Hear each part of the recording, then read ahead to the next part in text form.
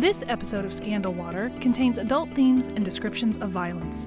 It is not intended for all audiences. Listener discretion is advised. Welcome to Scandal Water, where the tea is hot and the conversation lively. Your hosts, Candy And Ashley will discuss a peculiar story somehow related to the entertainment industry. This podcast might not change the world, but it just might satisfy your thirst for an intriguing tale. Oh, it's that time of day. Tune in and hear what the ladies say. It's time to bend your ear when the silver screen appears. Stories about the stage and screen and everything in between. So come on and join the fun. The curtain opens in 3, 2, 1. Hello, Ashley. Hello, Candy. We are back We for are. our final I know. episode focused around the theme of the true crime behind some of Hitchcock's classics. That is right. And it's been, if dark, it's still been very It's fascinating. been a roller coaster of emotions It for us. has. It's been like, we talk about the movies and we're so excited, and the true crime, we're like, this is gross, and then we do the movies and it's wonderful. So it's been up and down. But you can clearly see how these cases that are notorious, that people talk about, that are in everybody's consciousness, Yes. it did influence, because it's real life influencing art. I mean, it's And I think our final episode might be the biggest case of them all. I think it And is. I'm going to go on record as saying we will not solve it. I'm backing you up on that. I am. I don't think in our armchair with our little fake pipes that we are going to solve this case, much like the Black Dahlia. Well, good thing we let the audience know right up That's front. right, Not that's to right. expect Don't any... expect miracles, all right.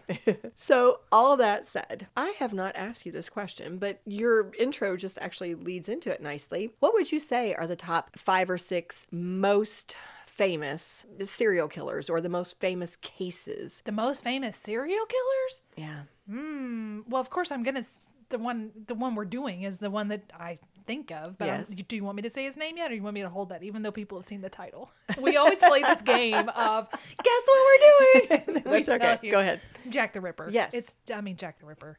Golly, other famous ones? I guess Charles Manson, but he didn't do it, supposedly. He convinced his followers to do it. Oh, I still consider him a serial killer. Absolutely. Yes, 100%. Absolutely. Ted Bundy. He comes to my mind too. What was Ramirez? Was he the Night Stalker guy? Oh, Richard Ramirez. I think he was. Okay. Son of Sam? I don't know. Yeah, some of those. Gross guys. Yeah. And the reason I ask is because it's something we've talked about before. These are some of the worst individuals in history doing the most atrocious, awful things. And yet we know about them. We know their names, and we know a lot about what they did, because for whatever reason, it's so atrocious that it's like you can't believe it. Right, you can't wrap your mind around Yep. it. It's something about it. It is interesting in this awful way, and we've talked about different reasons why we think so. But we are today talking about, as you said, Jack the Ripper, who is probably one of the most famous serial killers Whomever he in may be. history. Yes, exactly. Whomever he may be. Exactly. And he was the inspiration for a number of movies. Yes. But in this case today, we're going to talk about the influence of the Jack the Ripper case on the Hitchcock classic movie called The Lodger, The Story of the London Fog.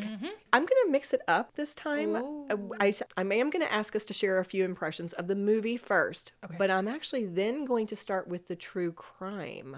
Oh. Because it's big, and it is, I think, what everybody is here for. Yes. And then we'll talk more about The Lodger and how it might connect. Sure. If that's okay. Yep. Okay, so just briefly, The Lodger, The Story of the London Fog, I'm going to call it The Lodger for short, is a silent movie. Which was your first one watching, right? My first full-length silent movie ever. What'd you think? Well, I have a lot of thoughts. So Okay. let's share our impressions in Okay, just a sorry. second, just to kind of give more background. It was released in 1927. It was black and white, and it was Alfred Hitchcock's, well, it's one of the ones that he made very early in his Third career. film ever, I think. Yeah, third or fourth, I can't recall. But his wife was listed as the assistant director. Yes. Yes. I have that down too. And according to the trivia, Yeah, this was the very first film in which he made a cameo appearance. He was seen from behind. Oh, yeah, because he had to, because somebody didn't show up. Exactly. That's right. So it made me wonder, had that not happened, would this have become his thing? I think it was happenstance that he had to fill in this particular role. And then maybe from there on, he's like, I'm going to do this every time. But he is the fella seen from behind early in the film as a newspaper telephone operator. Having said that, well, I'll say one more thing. The premise of the movie is a landlady suspects that her new lodger is the madman who is killing women in London. Which ties back to our Shadow of a Doubt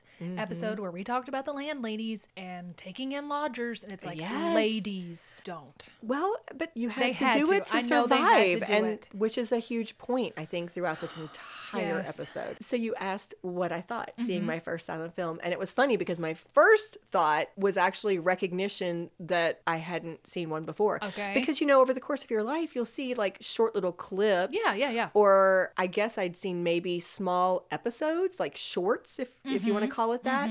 First, there was the recognition, oh my goodness, I am watching a full-length movie that's 90 minutes. Yes. That is, how is this going to go? How is this going to play out? I had so many thoughts. Number one was I saw the transition. I saw how this was the middle ground between theater and stage and a talking movie. Yeah. Because like on the one hand, it was more like film. It was film. You had continuity, you had different locations, you had all those things, interactions that where you couldn't do on a stage. But yet I saw all those theatrical things like the gestures and the expressions and the makeup that was overdone and things that were just kind of in your face. So, I think it's interesting in silent film that you don't get all the captions. It's not like subtitles. We're not going to see what they're saying. They'll have full-on conversations and we will, unless you lip read, you don't know what they just said to each other. Yes. And then they'll just throw up a card. I think I saw on somewhere that this thing started with like 400 title cards and they got it down to like 80. Yes. So there's only 80 sentences that tells you what the heck is happening, but by their expressions and their body language, you can follow the whole thing. Every bit of it. Every bit.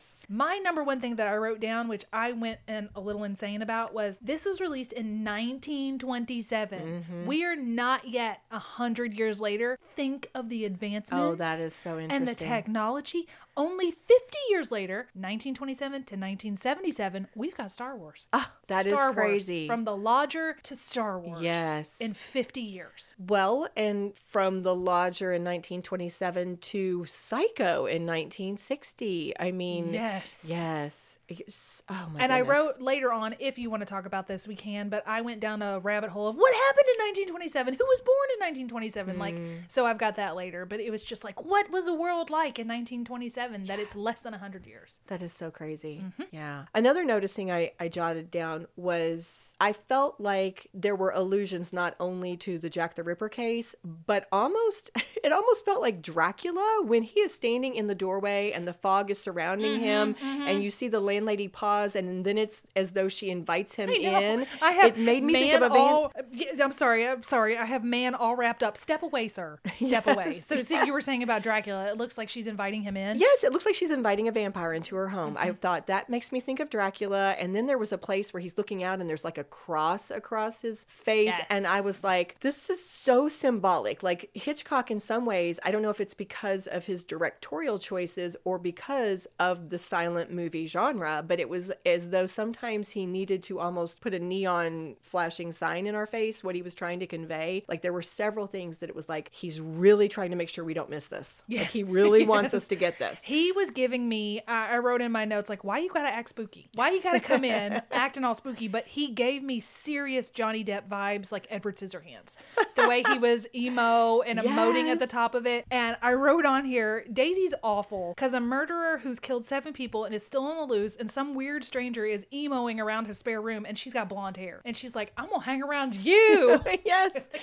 And it's so funny because I don't want to spoil it yet. We'll talk about it at the end. But there's a choice Daisy makes midway through the movie where I'm like, are you, what? Why in the world are you going this way? And then when I read some of the backstory, I went, oh, okay. So we're going to talk about that when we talk about casting.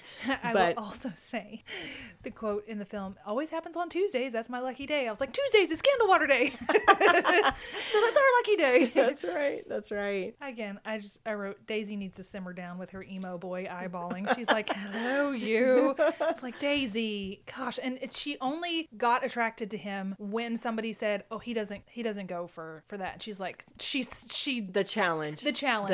Completely the now challenge. I'm totally after this. Yep. You know, one other thought I had as I was watching, we had the classic someone is snooping in the room, will they get caught scene. That is such a... And the stairwell. Those are like such famous moments in suspense movies. And I couldn't help but wonder, I'm like, so was Alfred Hitchcock inventing it? Was this like one of the first times in 1927? Or was it already a thing even prior to this that he was just latching onto?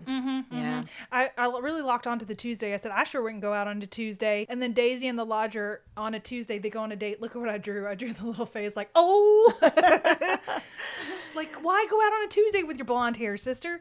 I don't know. And then the one who ends up getting murdered says, I'm going to start not dying. She had the little wig. She said, I'm going to stop peroxiding my hair. Is she the one that died? Didn't she? I don't Wasn't know. she one of the ones who was murdered early Possibly. on? I may have missed it. They all kind of went together. But I thought it was interesting that the girls were, you could tell that when they noticed it was a blonde, one of them was wearing the brown, she's tucked it up in her hat. And you could tell they by were hiding it. Their facial expressions, they knew blonde meant you're in danger. You're in danger. Well, let's go ahead and talk about Jack the Ripper, and then we'll come back to the movie and we can chime in with more of our noticings and thoughts as I'm kind of talking through some of the research I found. Okay, and I I've know only got a you few notes found left. a few quotes in your book as well. I did, yes. So you can bring those in. Jack the Ripper, you all. You all. This was the most daunting research task because, number one, it's huge. Yeah. It is so big. I know you all know this, but I'm going to say it anyway. There are things called Ripperologists. No. Yes. I did not know that. People dedicate themselves to the study of Jack the Ripper and his cases. And as I was researching, I'm not kidding, hundreds upon hundreds of theories that just pop up across your feed. This feels like the Dahlia, where people devote their entire lives and have wildly different theories. They do. And it made it really hard because obviously, you know, I make mistakes, but I try to go to credible sources and stay evidence-based.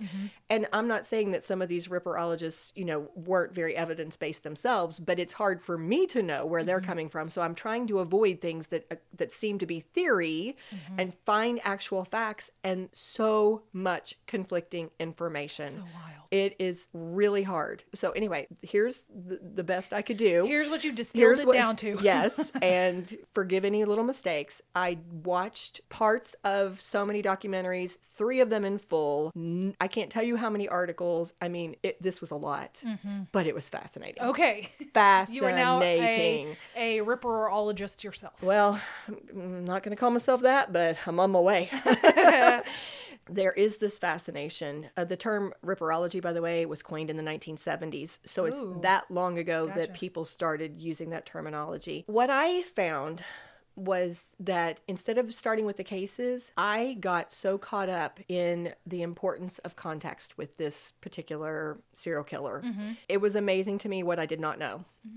So context is huge. So Jack the Ripper's murders occurred in 1888 in the Whitechapel district, which was in the East End of London. And the setting could not be any more important. It was actually interesting to me because here we are in the holiday season as I'm doing my research, and I was taken back to Charles Dickens and A Christmas Carol, because if you really look at the original source and not some of our, you know, musical versions of it, our musical versions tend to look bright and cheerful and sunny, and people wishing, this was grim. This was the workhouse situation. This was the people who did not have money to support their families and get medical help for their children. Like, this was that place. It was poverty stricken. It was people, a lot of the living occurring on the streets because you couldn't afford to have your own home. So you would have this large number of people living together in houses, whether it was family or sometimes different families that were mixed the together. lodging situation. Yes, sometimes trade work would have to happen. There were small spaces. There was a National Geographic article that had a lot of photos that helped me understand what it was like, because they said that the area where these murders occurred were some of the worst in terms of the most poverty-stricken, the most deaths, the most violence. It was a hard life. It was depressing. It was survival. It was just really dark and grim. And one of the things they pointed out, even sanitation, you know, people, there were horses going through the streets and you would have horse waste, you would have human waste as people would throw things out. This was also an area where a lot of the immigrants who were coming in had to live. And in some cases, there might even be a little bit of racial tension because there was fighting over the few jobs that were out there or just people being culturally different. So it was just hard living conditions for a lot of people. And it was, I'm going to say it, it was worse for women because women did not have the same work opportunities that men did. If a woman became a widow or if her husband left her or they split for some reason, her options were very limited. In my understanding, her first option would probably be to try to find a new man because she needed the protection or to see if her family would take her in. But if those did not happen, even if she's trying to work, her chances of being able to support herself and pay for food and shelter were very, very small, very slim. National Geographic, I just mentioned, in one of their pictures, they show a photo. I'm going to let you look at it, Ashley. They describe that in Whitechapel, there were this untold number of lodging houses, these common lodging houses, and they would be crowded. They would be filthy. They might have lice or different types of, you know, things going on there. But if you didn't have a home that night, you needed to stay somewhere. Although a lot of people didn't, they just stayed on the street. But what happened was you had to pay in order to stay, and it would be 4 pence for a single bed, 8 pence for a double, and for a tuppence, they had a rope strung across the room, and you could sleep standing up, just a line of humans holding onto the rope, trying to stand and sleep at the same time. Here is a picture of what a common lodging house might look like. Oh, gosh. You want to describe it briefly? It almost looks like they're laying in boxes. They're like the size of coffins, and some people are sitting. Are the people that are standing? I don't see the rope where they're hanging on to it, but they're just standing. That's horrible. Yeah. And they just look grief-stricken. Yeah. And it was a daily thing. Like you find your bedding for that night, and now the next day you are out, you don't have a place to stay. Can I earn my money today to have a bed tonight? That reminds me, that triggered a memory when we did the Elliot Ness episode. Do you remember how, I believe when him and his wife went to Washington, D.C., she was having to do that, where every day she'd have to try to find a place for them to sleep that night. I didn't remember about that. That triggers a memory that I think she was having to do that, go out and try to find lodging for them that night because it reset. I think it was during the war and everybody was so overwhelmed with people that you couldn't stay there again. It is hard to imagine. We are fortunate, right, to have a place, a shelter and things like that. You take it for granted, but to think about every day that battle, it's hard to comprehend. And a woman who was homeless also didn't have the protection of a man because this is an area, extreme violence. Things are happening. In fact, beyond Jack the Ripper's murders, there were other murders happening during this time period. Yeah, that's just a way of life. Yeah. I want to give this background because one of the points that came up in my research that I'd never really thought about before was the fact that everybody remembers Jack the Ripper. Nobody remembers the victims. Yes. We've said this before, this happens across other cases, that the victims often get doubly abused in that they suffer. They get forgotten. Right. They get, the killers almost get glamorized. You know, their names are said almost with like a horrific reverence. You're just like, oh, Jack the Ripper. You know, but we don't talk about the women. And it's even worse in this case because most people in their minds just go, well, Jack the Ripper killed prostitutes. And they just get dismissed in that way. Something I saw across a number of sources, and in fact there was a book written by a female historian, a social historian named Hallie Rubenhold, called The Five, The Untold Lives of the Women Killed by Jack the Ripper, is this move to show that who they are. They were people, and not to say that they might not have sometimes had to resort to making money in that way in order to get lodging, but that's not who they were. It was actually part of the situation they were in for most of them, and also in some ways a product of their situation, the time period, and what they had to do. Yes. So we'll keep fleshing that out a little bit as we go, but I just wanted to kind of put that out there. So the canon is that there were 5 victims, although many people think there were more. But but these are the 5 that everybody agrees. Okay.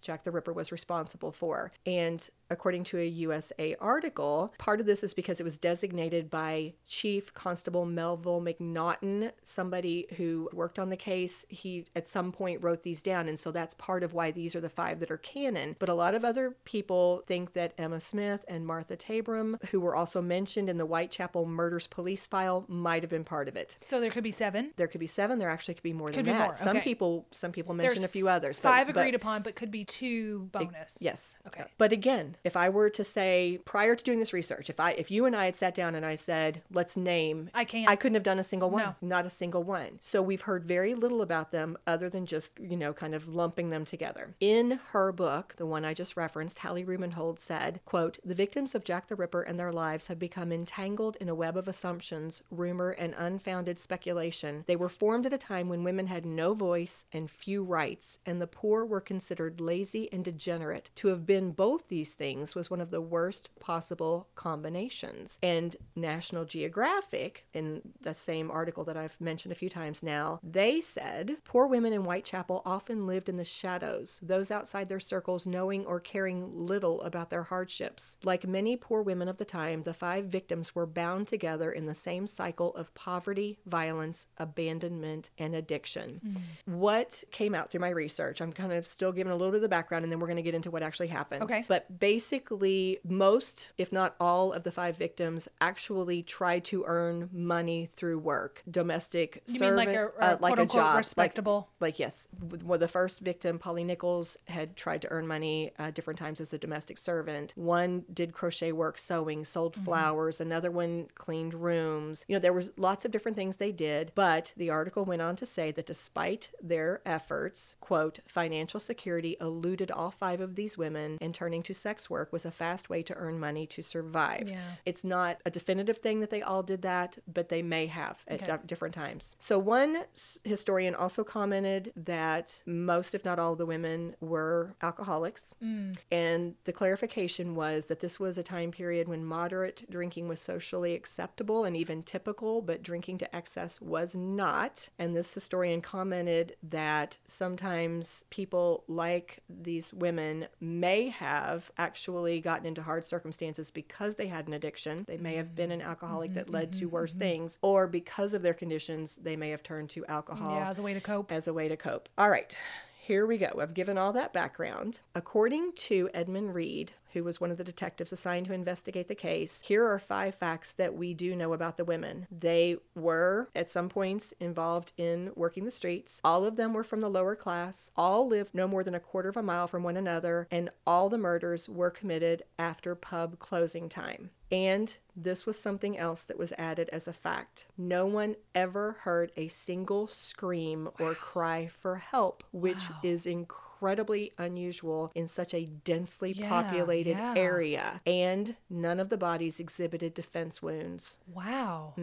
There's all the background. Now we're going to walk you through it. Marianne Nichols, who people called Polly, was the first confirmed victim of Jack the Ripper. She was around 43 years old. Sources varied a little bit. Because her father was a blacksmith, she actually had more education than a lot of working class women at that time did. She could read and write, but during her childhood, her family fell on hard times after her mother and at least one sibling died of TB. She married. She had 5 children, but her marriage fell apart because of her drinking and her husband's affair with another woman who lived in their building. Many sources speculated that those two factors of the affair and the drinking caused everything to escalate. Kind of implode. And some sources said that her husband abandoned her, but Hallie Rubenhold's book says she left her husband because of the situation. And most of them seem to agree the kid stayed with dad, and she's now kind of just trying on her own. Yes. Again, she tried to make some money, but she may have also worked the streets. And on the night she died, She had reportedly spent the money. She had money for her bed that night at the lodging house, but some said that she was drinking and spent it. And so she was turned away from the lodging house because she didn't have enough money. And then she was found dead in the early morning hours of August 31st, 1888. I'm going to kind of gloss over these details. Yeah, but we don't need to know the full. her throat was cut and her abdomen had been opened. They used the term disemboweled in one. So a week later, Annie Chapman, who was a 47-year-old widow and a mother, was discovered on September 8th, shortly before 6 a.m., in a yard on a street not that far away. According to National Geographic, it was the only time someone might have actually caught a decent look at the killer. Here's their quote from their article. The one solid reported sighting of the killer was on the early morning of September 8th, 1888, when a woman saw Annie Chapman accompanied by a, quote, foreigner of medium height wrapped in a dark cloak. They are believed to have met just after 5:30 a.m. and her body was found half an hour later. Like all of his other victims, there were no signs of resistance and no one heard her cry out. Her injuries appeared similar to Polly's, but it was worse because she was missing some of her internal organs. She also had been kicked out of a lodging house because she couldn't pay the fee. And so referring to both of these first two victims, one person who wrote an article commented, effectively, they died because they didn't have the 4 pence to pay for a bed. That's so sad. And just before I go on, an interesting side note, since it seems to fit here, the author of the book I've mentioned a few times, she goes back to that fact that none of those victims were heard to scream or call for help. And she commented it was as though all the murders had occurred in silence. And she also pointed out that a coroner's inquest would later show that the murderer did not have any relations with the women and they all died in a reclining position. So her theory is that they may not have even... Were they asleep, you think? Yes. She wonders, they've always been assumed to have been working the streets at that time, but were they simply asleep? Just asleep. That's interesting. That is her. She asked that. In fact, here's a quote. The police were so committed to their theories about the killer's choice of victims that they failed to conclude the obvious, that the Ripper targeted women while they slept. Now, that's just one person's theory. But I'm going to throw it out there. Now, in the meantime, after even just a few murders, letters are coming in. All these hoax letters, people claiming to be the murderer. And one of those letters is how we got the name Jack the Ripper. On September 27th, a letter arrived in the Central News Office in London. It's been called the Dear Boss letter because that's how it started. That was the greeting. And before this time, the news would just often refer to the murderer as with titles like Leather Apron or the Whitechapel Fiend.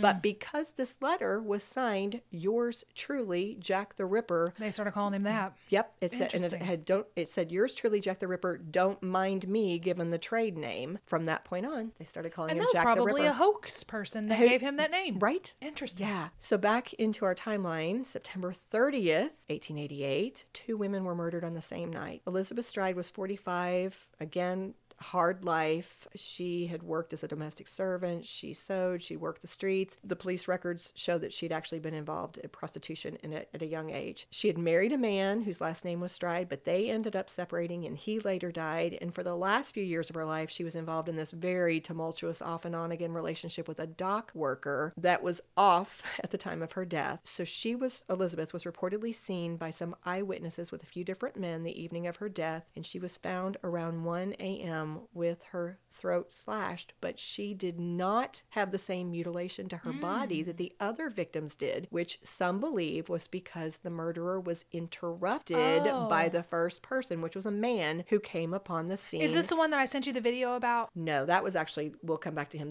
He found Polly, the first victim. Okay. She's around 1 a.m. and it's around 1:45 a.m. that Catherine Eddowes was found dead, 45 minutes later. Aye. So Catherine, or Kate as most people called her, was a 46-year-old woman who lived a couple of decades and had children with a common law husband, but the two had broken up. One source said it was because of his physical abuse and her drinking. Yeah. So then she had entered a long-term romantic relationship with another man named John Kelly, and according to the Crime Library website, the night before her death, Kate had told her boyfriend John that she was going to visit her daughter to borrow some money, and he had actually warned her about the Whitechapel chapel killer and told her to come back early. And she had responded, quote, "Don't you fear for me. I'll take care of myself and I shan't fall into his hands." That's awful. Yeah. Because they were actually, she had a boyfriend that seemed to care about her. Yeah. You know? But she never got to her daughter's house. Somehow she got sidetracked and ended up in jail at the Bishopsgate Street police station for drunkenness. So she had stopped somewhere to drink. She slept it off till around 12:30 a.m. After which, when she woke up, she asked if she could go. Apparently it took a little bit of time. So at one point she asked what time it was, and the policeman told her it was around 1 o'clock, that they were noting times. And right after that was when the constable let her go, and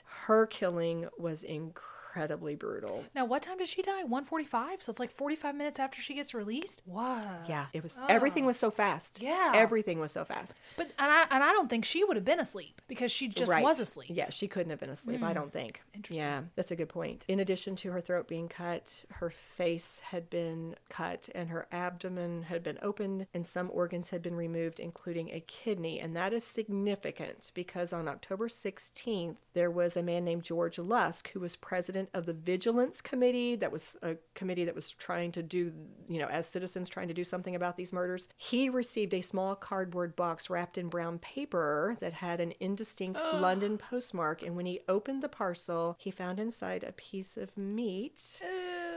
And there was also a letter. They call it the From Hell letter because it started with, "From hell, Mr. Lusk. Sir, I send you half the kidney I took from one woman, preserved it for you. T'other piece I fried and ate. It was very nice. I may send you the bloody knife that took it out. Only wait a while longer. Signed, Catch me when you can, Mr. Lusk." That's the famous From Hell letter. Again, thousands of hoax letters have been sent, but George Lusk did take it to the committee, and somebody then took it to a doctor to examine, and it ended up going to a couple of other people. They, at least one of these doctors, a couple of them I think, said they did think it was consistent with being the part of, not the whole thing, but part of the left kidney. One of them even went on to say of a middle-aged woman, which of course fueled this whole fire. And I mean, nowadays people question, did the expert really say, oh, this looks like it could be, the kidney of a middle-aged woman? But that's what mythology has said through the years. Because before you said that, I was starting to think if it was somebody who was selling the organs, who was cutting, because if times were so tough back then, is he, I don't know what you would sell them for. Harvester, yeah, something like that. But no, he didn't even do that. No. So we're almost finished with this, guys. I know this is hard. The last of the 5 was a 25-year-old woman named Mary Jane Kelly, also known as Marie Jeanette, who was killed on November 8th. Inside a room, like in the room she rented. Oh, so this isn't on the street. This is the only one that was not on the street. She was found dead and mutilated by a man named Thomas Bowyer. He was an assistant of the landlord, and his job was to collect overdue rent. So she's the only one who was killed inside her house, and the level of harm to her body was awful. In fact, somebody estimated it probably took a couple of hours, which this is significant because, again, everything else was on the streets and it was fast. This was in a room, and they felt like he did so much more. And she was nude on her bed, and her face was unrecognizable. Parts of her body had been taken off or placed in different spots. So National Geographic had a quote where they talk about this physician who was invited to perform an autopsy on her remains, and he goes into a lot of detail on how she was mutilated. But one of the things that this person inferred was that Jack the Ripper might be a physician or even a surgeon. A lot of people were saying that. But this man actually was the one who dismissed the idea because he was a doctor, and he said, no, I don't think the murderer was that precise. And he said, quote, that the murderer lacked even the technical knowledge of a butcher or horse slaughterer. So that was an interesting thing. And then this National Geographic article points out that this fella even tried to almost do a little criminal profiling, because this guy went on to say that the Ripper character had to inflict excessive violence to the bodies afterward. Quote, the murderer must have been a man of physical strength and of great coolness and daring. And he went on to say that he, quote, is quite likely to be a quiet, inoffensive looking man, probably middle-aged and neatly and respectably dressed. Here we go with the inoffensive looking guys again. Yeah. Oh, it's like, okay, wait. All of our murderers this month have been unassuming, quiet. The 2 rich kids, Leopold and Loeb. Yeah. We had Mr. Geen, who was just quote unquote odd. And then we had the real Oakley. What was his? I don't remember. Earl his name. Leonard Nelson. Yeah, he was unassuming and charming, and now this guy. Yeah, which is again why they are able to, why they can be so prolific too, is because they don't send out necessarily all the red flags. Yeah. So with the suspects, people's fascination with the case has only increased with time, and the reason why they think that is, this man named Scott Bond says that he thinks it's because of the mystery that hangs behind it. He says Jack the Ripper just seemingly disappeared into the London fog, never to be heard from again, leaving us hanging and forever wondering who he was. So he calls it the granddaddy of all whodunits. And he also went on to say that the sensationalization of the killings and the newspaper coverage of the crimes coincided with the innovations in the mass media at that time. So he said, quote, "It was the fact that the horrific murders shocked Victorian society and the fact that the individual was never apprehended, combined with this new emerging media technology that allowed for widespread daily updates on the story is what helped to really just Sell it. Yes. Yep. Sensationalism. Yes. So there are literally over 100 theories as to the identity of Jack the Ripper. I can't believe that. Over 100. Everybody from Lewis Carroll, who wrote the Alice's Adventures in Wonderland story, he was proposed at one point. Prince Albert Edward Victor, royalty, was proposed at one point. H.H. Holmes has been proposed before. So it just goes on. And you sent me one of the theories. I did. Do you want to tell them about that one? Oh gosh, that was the night I was rearranging my bathroom. I got this new organizer for my bathroom, and so at 10 o'clock at night, I'm like, I'm gonna organize everything. So it just happened to come up, and I knew we were doing this episode, so it's like a 15-minute thing. But this dude seems to think it's the first person that discovered the body. I don't remember the name now. Charles Lechmere. Yeah, and by the end of that 15 minutes, I was like, yeah, solid, I'm on it.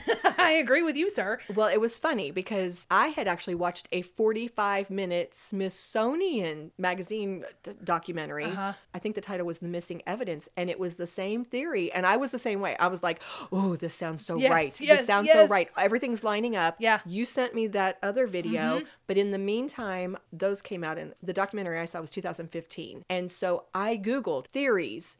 2023, brand new theories. Oh my gosh. No, I mean, like, some people now believe, some people now do believe, Charles Lechmere, that theory has gained popularity. Yeah. One of the reasons is he was reluctant to go to the police with the other guy. Like, another dude happened upon him. He's like, oh, I just now discovered this. Look, it's awful. And he wanted to set the body up. And the guy was like, no, let's leave her. Which I understand his thinking, which we now know, don't move the body. But back in the day, he's like, why do you not want to set her up? And he goes and calls the police. Do you want to go with me? No, that's okay. I'm not going to go. Yeah, that's the thing. Everything in that documentary made me go, okay, this aligns. This makes sense. Yep, check. Solved. But then again, when I Google 2023, I find out just this past July, a woman named Sarah Bax Horton, who is a relative of an officer on the original case, has put out this new theory in a book where she says she's just certain it's a man named Chaim Hyams. And her argument for this is that Hyams was a cigar maker known to be a, quote, violent lunatic who abused his wife, and he was said to have attacked people with a knife.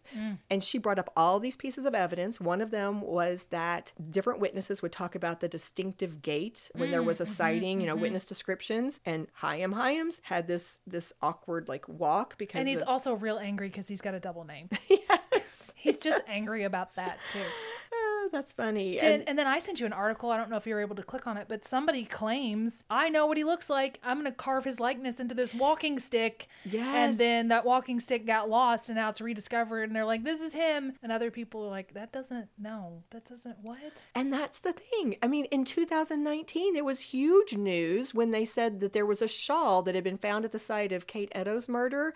And they were going to use technology, science, DNA, to try to link this to one of their top suspects, Aaron Kosminski, who was a Jewish Polish-born immigrant living in Whitechapel around the time of the murders, and he had been on their list. He was one that the detectives looked into back at the time because he fit some of the things they were looking at, and he had actually been admitted into the Middlesex County Lunatic Asylum in 1891, and then a different asylum in 1894 because he had a lot of these behavior things. But here they think, oh, we're going to use forensics. This will be the end of it. Here's what the USA Today article published this past Halloween said, quote, in 2019, a forensic examination was done of a shawl said to have been found next to Edo's body. The shawl was supposedly taken by a Metropolitan Police officer, Amos Simpson, and passed down through generations until Ripper researcher and businessman Russell Edwards bought it in 2007 and had it tested. They compared mitochondrial DNA extracted from the cloth to Aaron Kosminski's relatives, which were a match. Experts are still skeptical, noting that mitochondrial DNA can only exclude suspects, science reports. So they go on to say that because the shawl had not been kept in this inventory of the possessions that the police had, and they're also not sure how many people had handled that cloth over the generations, they don't even know if any of this has any validity at all.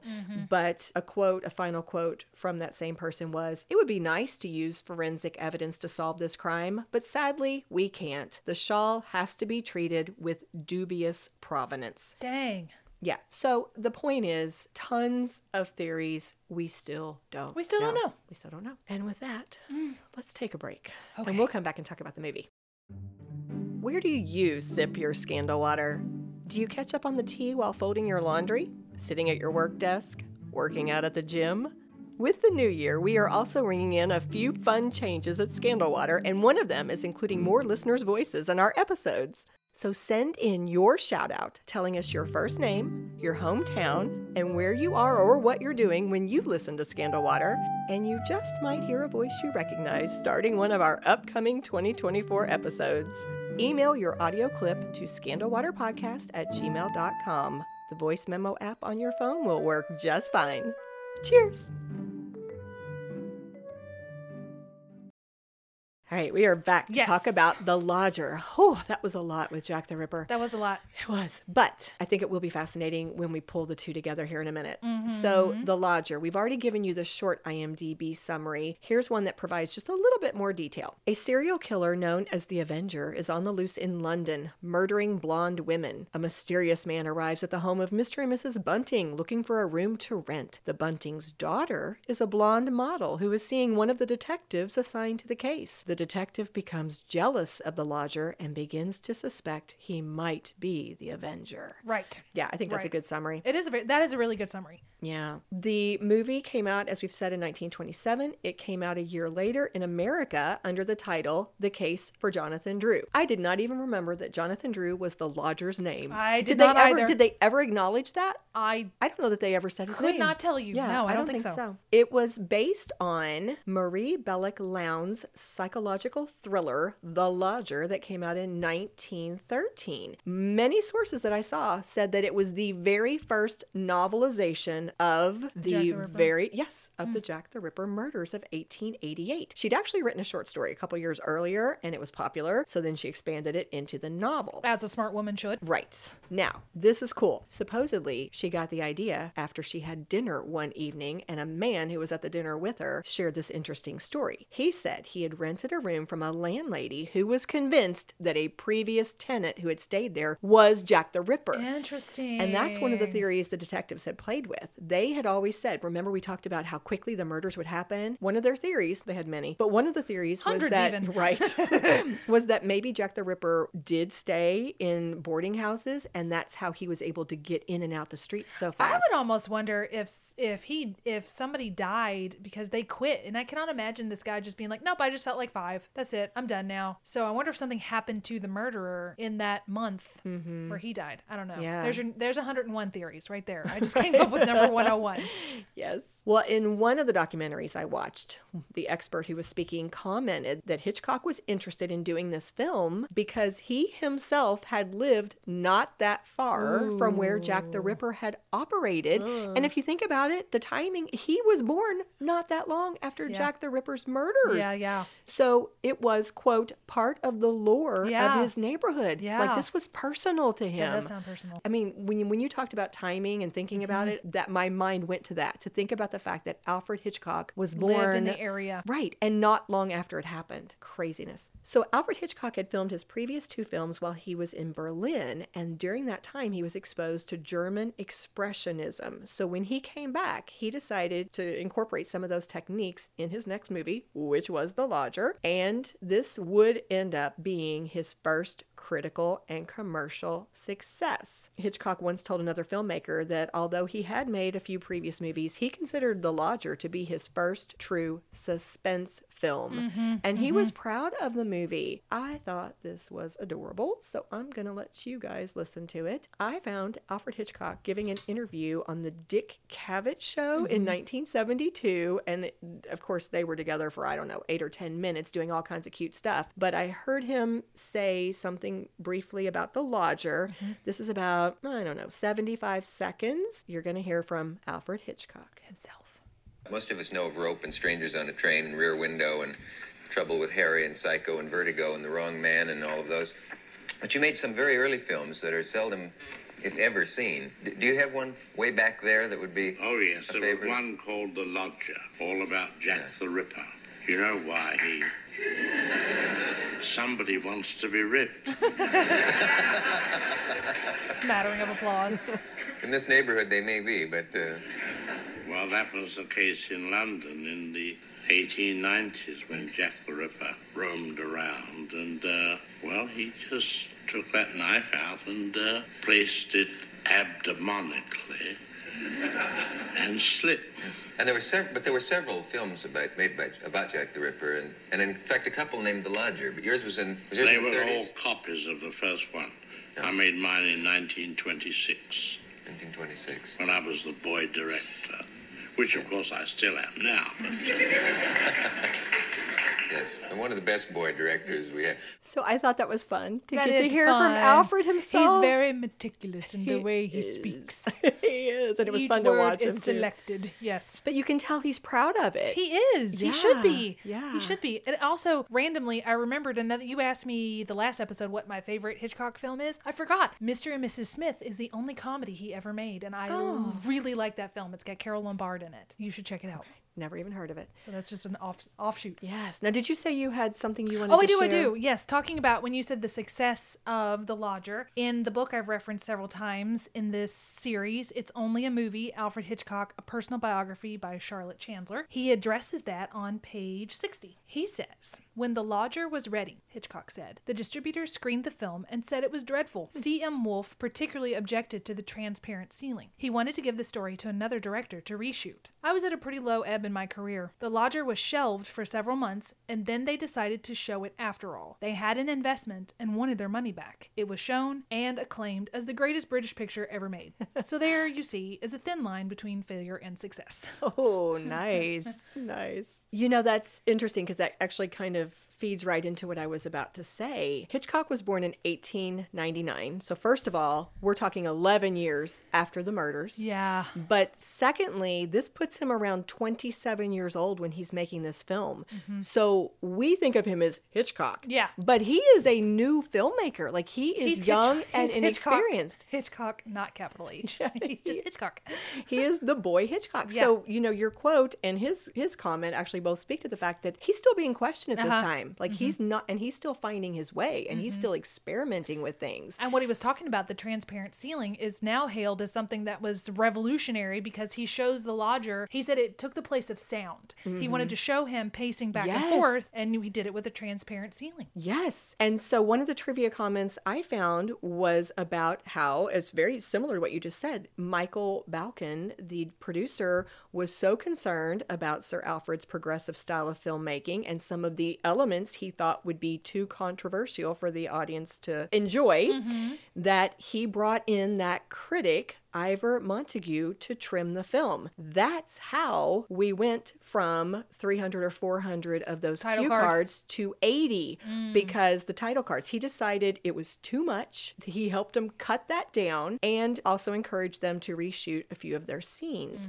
And it was funny because one of the authors of the articles commented that in typical Hitchcock fashion, he never really gave Montague credit for his contributions when later talking about the movie. So he was probably still a little resentful. Probably. But that made it tighter. Yeah. You know, He also did his focus on the hands. We've talked about that. We talked about that way early in Rope, how there's a focus on hands, and I just made a note that he did focus on hands in this too. Yeah, I like that you've moved into talking about some of those techniques, because we know Hitchcock as the master of suspense, and we definitely saw him building the suspense. You've talked about the glass ceiling. Yeah. That was one really cool way. You know, this producer called it a progressive technique, but that's one way that he built the suspense, the focus on the hands. Another thing that was said was, well, actually, this follows up on your quote. This was from the British Film Institute. They said, visually, it was extraordinarily imaginative for the time, most notably in the scene in which Hitchcock installed a glass floor so that he could show the lodger pacing up and down in his room from below as though overheard by his landlady.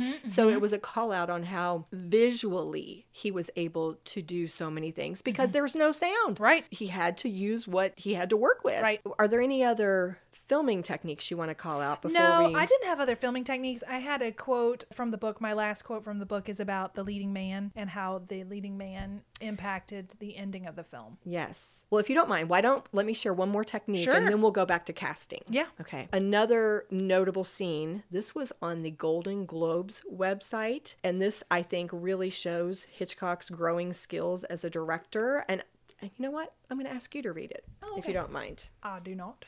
Some notable scenes show the fledgling director's skill with visuals as well as his technical prowess. The film opens with a shot of the 7th victim of the serial killer, a blonde woman screaming. To film this scene, Hitchcock made the actress lie down on a sheet of glass with a light source underneath it. I remember reading this. The camera angled downward so her blonde hair spread in a halo of light. Another is one where the lodger paces back and forth in his room upstairs. The buntings in the room below stare at the swinging chandelier as the ceiling becomes transparent and they can see his agitated footsteps. Novella was filmed walking across the thick glass sheet that was superimposed by double exposure. Yet another shot has the camera over a flight of stairs, there we go, flight of stairs, looking down through the beautifully lit scene. All the viewer can see is the illuminated hand of the lodger on the banisters as he runs down several stories. And then there's the famous one of Policeman Joe, head in hands, looking at a footprint on the ground upon which visuals reflecting his thought process are projected.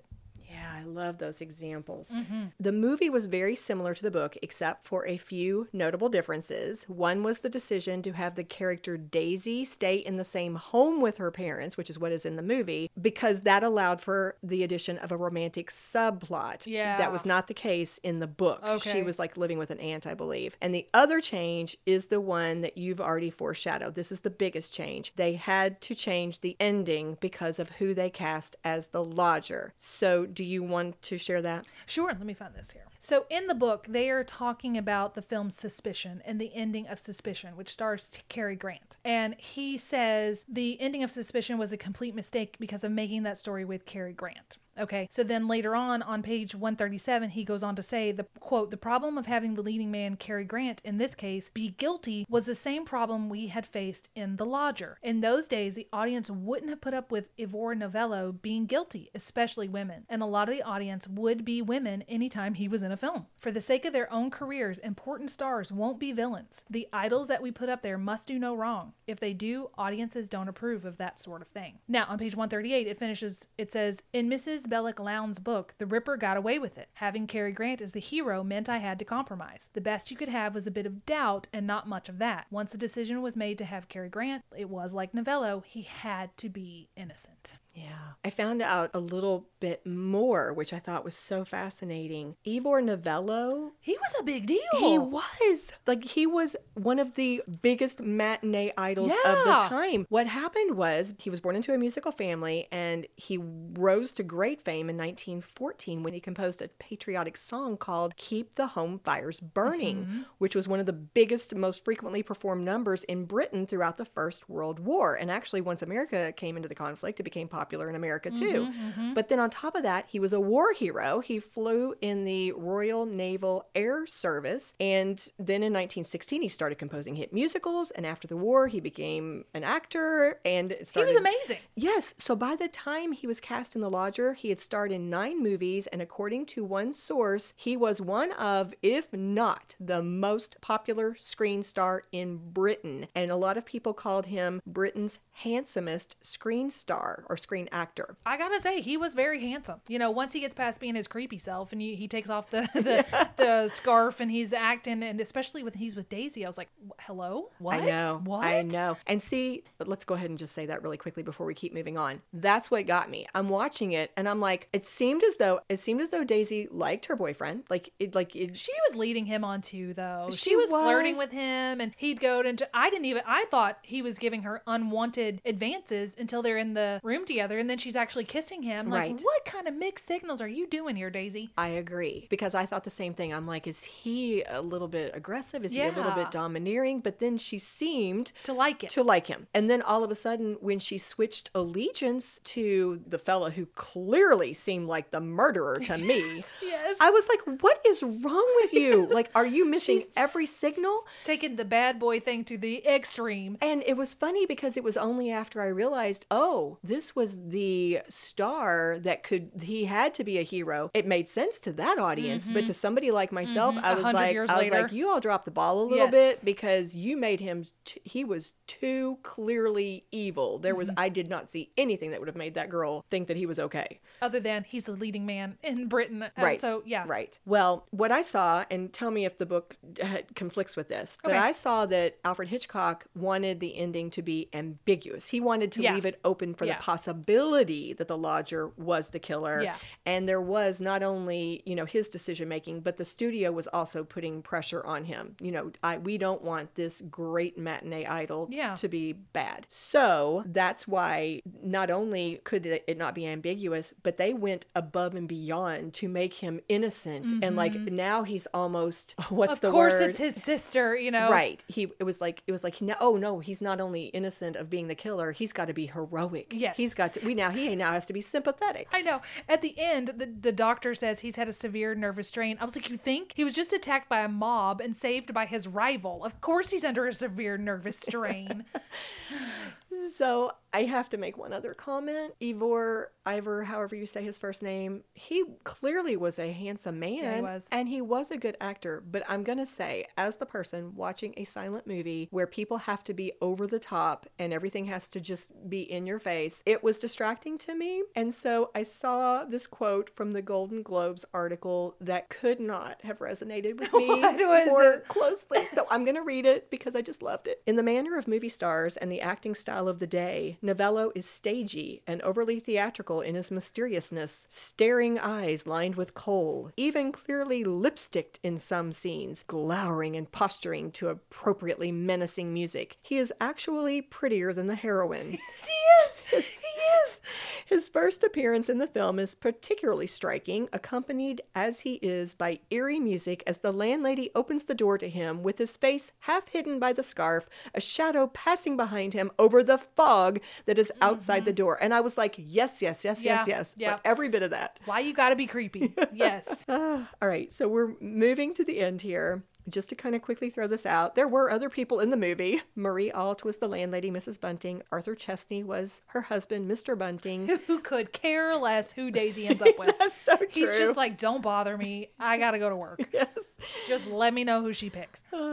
June Tripp was Daisy Bunting. Malcolm Keene was the boyfriend detective Joe Chandler. I even wrote at one point, now I think Joe did it. Because I was just like, what's happening? What is going on? Oh, and then just to close this out, there were a couple of little insights I thought were interesting. The British Film Institute said on their site, tellingly, the killer's victims have golden curls, a predilection mirrored by the director's often troubling relationship with his beautiful blonde leading ladies later in his career. As seen in Stage Fright, The Wrong Man, Frenzy, and many others, innocent and sometimes guilty men under suspicion would be a popular motif in Hitchcock's work. And another article on that same site also comments on Hitchcock's themes. He said that this movie boasts many staples of Hitchcock's later work, including the themes of murder and suspicion, an obsession with blonde women, and Hitchcock's first ever cameo as a newspaper editor. That's awesome. Armchair Psychologist. Well, I think that takes us to our armchair. And you know what? Since this is our final episode on Hitchcock, and since you already kind of introduced that idea of look how far we've come, why don't we do this as kind of a little look back? What are we? A retrospective. So Yes. I have a list here, and I know we're kind of running along, but I'm going to just give you some things that happened in 1927. Again, not even 100 years ago yet. In February, radio frequencies are first begun to be regulated. So before that, you could just have any radio frequency you wanted willy-nilly, and now they're like, wait, we're going to put some laws in this. By April, the first successful long-distance demonstration of television occurred. Ooh. In May, we had the Academy of Motion Pictures Arts and Sciences was founded in 1927. And in May, this is not entertainment, but it sort of is, Lindbergh made his famous flight from New York to Paris. I try to just pick entertainment stuff. Yes. In October, Jazz Singer premieres. The talkies are coming in. Then in December, Showboat opened on Broadway. Wow. In 1927. Yes. So here's people. Okay, now, if this doesn't give you a clue like how recently 100 years was, I'm just going to give you a real fast, rapid list of people in the entertainment field or famous people born in 1927. Ready? Here we go. Eartha Kitt, Harvey Korman, Sidney Poitier, Givenchy, Harry Belafonte, John Kander, Herbert Ross, Bob Fosse, Gina Lollobrigida, Neil Simon, Janet Leigh, Peter Falk, Tom Bosley, Roger Moore, George C. Scott, Andy Williams, and Mary Higgins Clark. Wow. People that were born the year this film came out. Doesn't that make history like really? Yes. It makes it a lot smaller. It really does. Yeah, we're thinking, 100 years ago. I think Gina Lollobrigida was probably the last one to pass away of that group because she just passed away. I mean, none of these people are still with us, but That amazing. is so interesting how fast things advance. Yes. And then to follow your idea, like we touched on it, but let's flesh it out. We're sitting here talking about one of his earliest movies, his first critical and commercial success. Yeah. And it is a silent movie. Yep. You say by the end of that year, we have the Jazz Singer and talkies are coming. Yep. And then we, through the course of this month, have talked about His entire career. Black and white to color to the boy who's experimenting with these new techniques to the master of suspense who is able to take small television crews or, to create these masterpieces or to take a tiny budget and create what he needs. Right, masterpieces. Some other overlap. I don't remember the month that he died, but he died the year I was born. Really? Yeah, 1980. Wow. Yeah, we crossed in the cosmos. Yeah. Isn't that fascinating? That is fascinating. Well, I think that is a great way to wrap up our theme of the true crime behind Hitchcock. I do too. This has been so interesting. It really has. It feels like we've gone through his, almost like you were just saying, his entire career. Yes. I am coming out of this with a much greater appreciation for Alfred Hitchcock and his work, while also having learned so much more about true crime. I feel like we did double duty. We did. In this month, I feel like we were a bonus for everybody. We did two things in every episode. We did two things. That was a lot. That was a lot. You had a lot of work to do too. Well, thank you. It really felt like a lot of work, but it was so fascinating. Yeah. It was so interesting. So I hope you guys enjoyed it too. We are planning next week. We asked for listener suggestions. And so next week you are going to hear one of those. But here's a new twist, guys. Since it's 2024, we decided, we said it already, we want to incorporate more of your ideas, more of your voice. So every now and then, some of these listener suggestions are going to come out in these surprise episodes. You'll never know when it's going to happen, but they'll be our variety episodes. Next week, you know it's coming. You're going to have one next week. And then after that, who knows? It'll just pop up. Yeah, just pop up. But in the meantime, a huge cheers to Mr. Alfred. Right, to Let's Mr. do it Alfred officially. Hitchcock. Yes. Wow. I have to say, I'm so impressed with him. So impressed. Me too. Here's to you, Sir Alfred. Cheers. Cheers.